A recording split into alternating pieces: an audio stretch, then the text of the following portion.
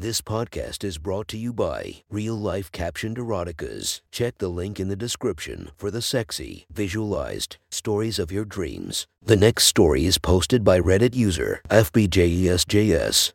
The title of this story is Sex Ed at Westlake Academy. Sit back, relax, and enjoy the story. Today was the all-day sex ed class for 18-year-old students at Westlake Academy. Miss Smith's all-girl classroom filed in from lunch and was surprised to see their young, sexy teacher standing naked at the front of the class with the school's studly gym teacher, Mr. Johnson. Miss Smith had a tight, fit body and pubes that were trimmed into a little heart. The girls in front could smell her arousal. Mr. Johnson had a strong effect on most of the girls. He had a typical surfer's body from head to toe with hair bleached from sun and chlorine, and almost no body hair. His cock was completely erect and producing precum. Not only were they naked, but the class realized they had put on baby oil to make their model-esque bodies shimmer like satin.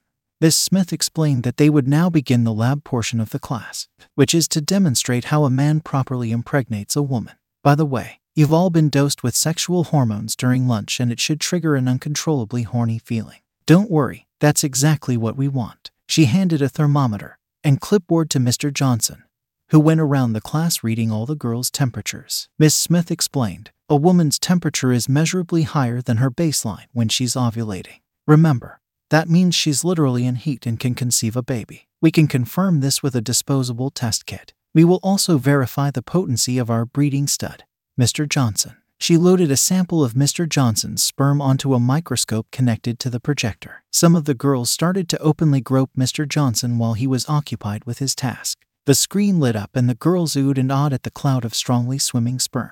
Miss Smith walked the class through how to do a sperm count. Together, they verified that Mr. Johnson had well over 300 million motile sperm per milliliter. Mr. Johnson handed a list to Miss Smith, who called up a girl named Amanda to stand naked at the front of the class. Amanda was a highly athletic blonde girl who played soccer for the school. She had a toned, lean body and very muscular legs. For 18 years old, she was quite a specimen. Once she stripped down, Mr. Johnson got out the bottle of baby oil and lovingly spread it onto Amanda's breasts and pussy. She shamelessly fondled Mr. Johnson back, massaging his balls and stroking his cock, which profusely leaked precum all over her. She aimed his cock so it pressed into her pelvic area, and she looked up into his eyes. She seemed to know what was coming. Since Amanda is currently ovulating, she will now mate with Mr. Johnson to demonstrate human reproduction. She'll carry the baby to term and give birth later this year during class. He pulled her sideways into a kiss, with one hand on her butt and the other on her belly,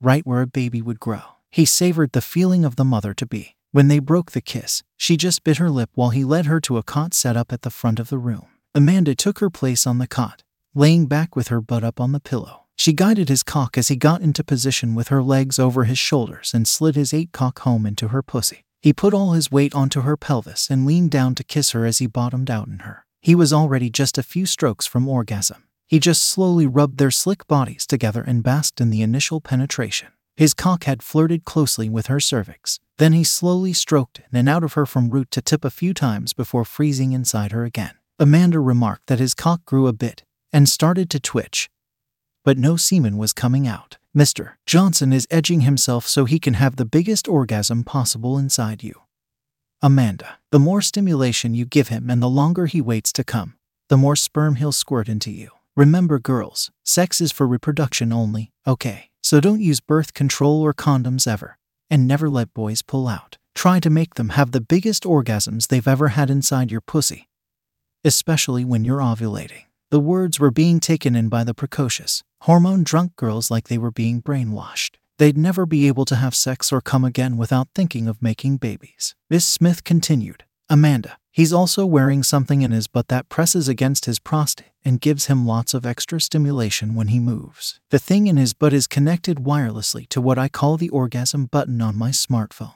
When I press the button, it's more than enough stimulation to make him orgasm without even touching his penis. Doing it while he comes will greatly increase the volume of his ejaculation. Miss Smith, is Mr. Johnson really making a baby in me? Doesn't Mr. Johnson have lots of babies already? Amanda asked. Yes, Amanda, you're really about to become a mother. And that's right, Mr. Johnson loves to breed. He wants to have as many babies with young girls like you as possible. Miss Smith explained how Mr. Johnson has free range to mate with any of the 18-year-old girls in the school, none of whom are provided birth control or condoms. A nurse keeps track of every girl's cycle, and Mr. Johnson uses this information to seduce several ovulating girls every school day. He usually brings them to his office and shows them how to make a baby by having unprotected sex and coming in them. Mr. Johnson has fathered over 1,000 healthy offspring in only 5 years at Westlake Academy, and he hoped to keep it up until retirement. Successfully impregnating Amanda would just be another day at the office for him.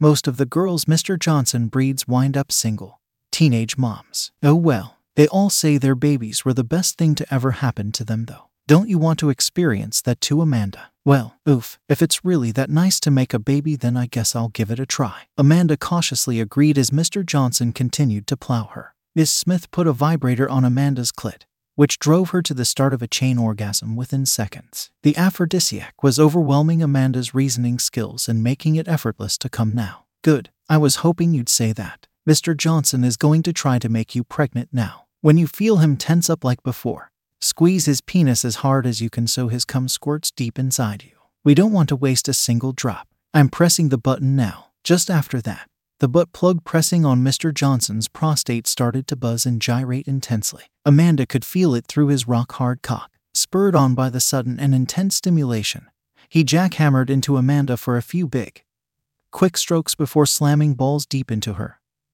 Their bodies cemented together around the base of his dick and her clenching, spasming mound. Mr. Johnson shut his eyelids tight, and his whole lower body shook. A mind-breaking orgasm overtook him as he deliberately impregnated the high school-aged girl under him. Amanda felt his whole groin and lower abdomen throb against her butt in time with what felt like a garden hose hitting the back of her pussy. Mr. Johnson was squirting so much and so hard against her cervix that it hurt. Mr. Johnson pulsed cum into her like that 8 or 9 times before his orgasm started to fade. His reproductive organs completely emptied themselves into Amanda. He stayed deep inside her to plug the sperm in and let it finish seeping into her. She kissed him deeply to show gratitude for the amazing orgasms. She felt like she could really have his baby. Remember, girls, you have to let a boy's sperm flow into the back of your pussy and stay there for at least 20 minutes. Miss Smith explained. That's because semen comes out as a gel, which makes it hard to remove. Then after 10 minutes, it liquefies to allow the semen to flow deeply into a woman's tubes,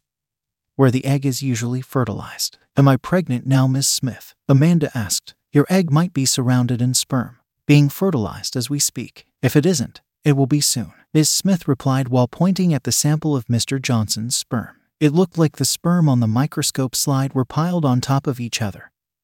The genetic material was so dense. Amanda imagined her egg in there. If there was one waiting in her womb when he came in her, she had to be pregnant. However, implantation must occur for you to have a baby, and chances of that aren't 100%. Oh, so you mean if I don't get pregnant this time, I can try again with Mr. Johnson? That's exactly right, Amanda. We're going to make sure you get knocked up. Miss Smith was ready with a diaphragm to expertly keep the cum in Amanda's pussy with the wall of rubber. After Mr. Johnson pulled out, and the baby barrier was in place, Miss Smith helped Amanda clean up. Not a single drop spilled from her completely packed womb. She couldn't focus for the rest of the day with Mr. Johnson's incredible pheromones coursing through her body. The lake of Mr. Johnson's live sperm in her womb constantly reminded her of the sex act that would be forever burned into her head. Later that night she was masturbating furiously while reliving it all in her mind. After getting off for an hour, she finally fell asleep with the diaphragm still plugging over 1 billion sperm in her womb. While she was asleep, an egg was released from her ovary. It was immediately inundated with Mr. Johnson's strongest swimmers. Of course, her period never came that month. She knew it was going to happen, since her parents were highly religious and wealthy, like the parents of all the girls at Westlake. They decided that Amanda would have the child or be disowned. In a way, Miss Smith was right about one thing. Amanda's baby would be the best thing that ever happened to her. That one orgasm that sealed her destiny forever was the best she'd ever have.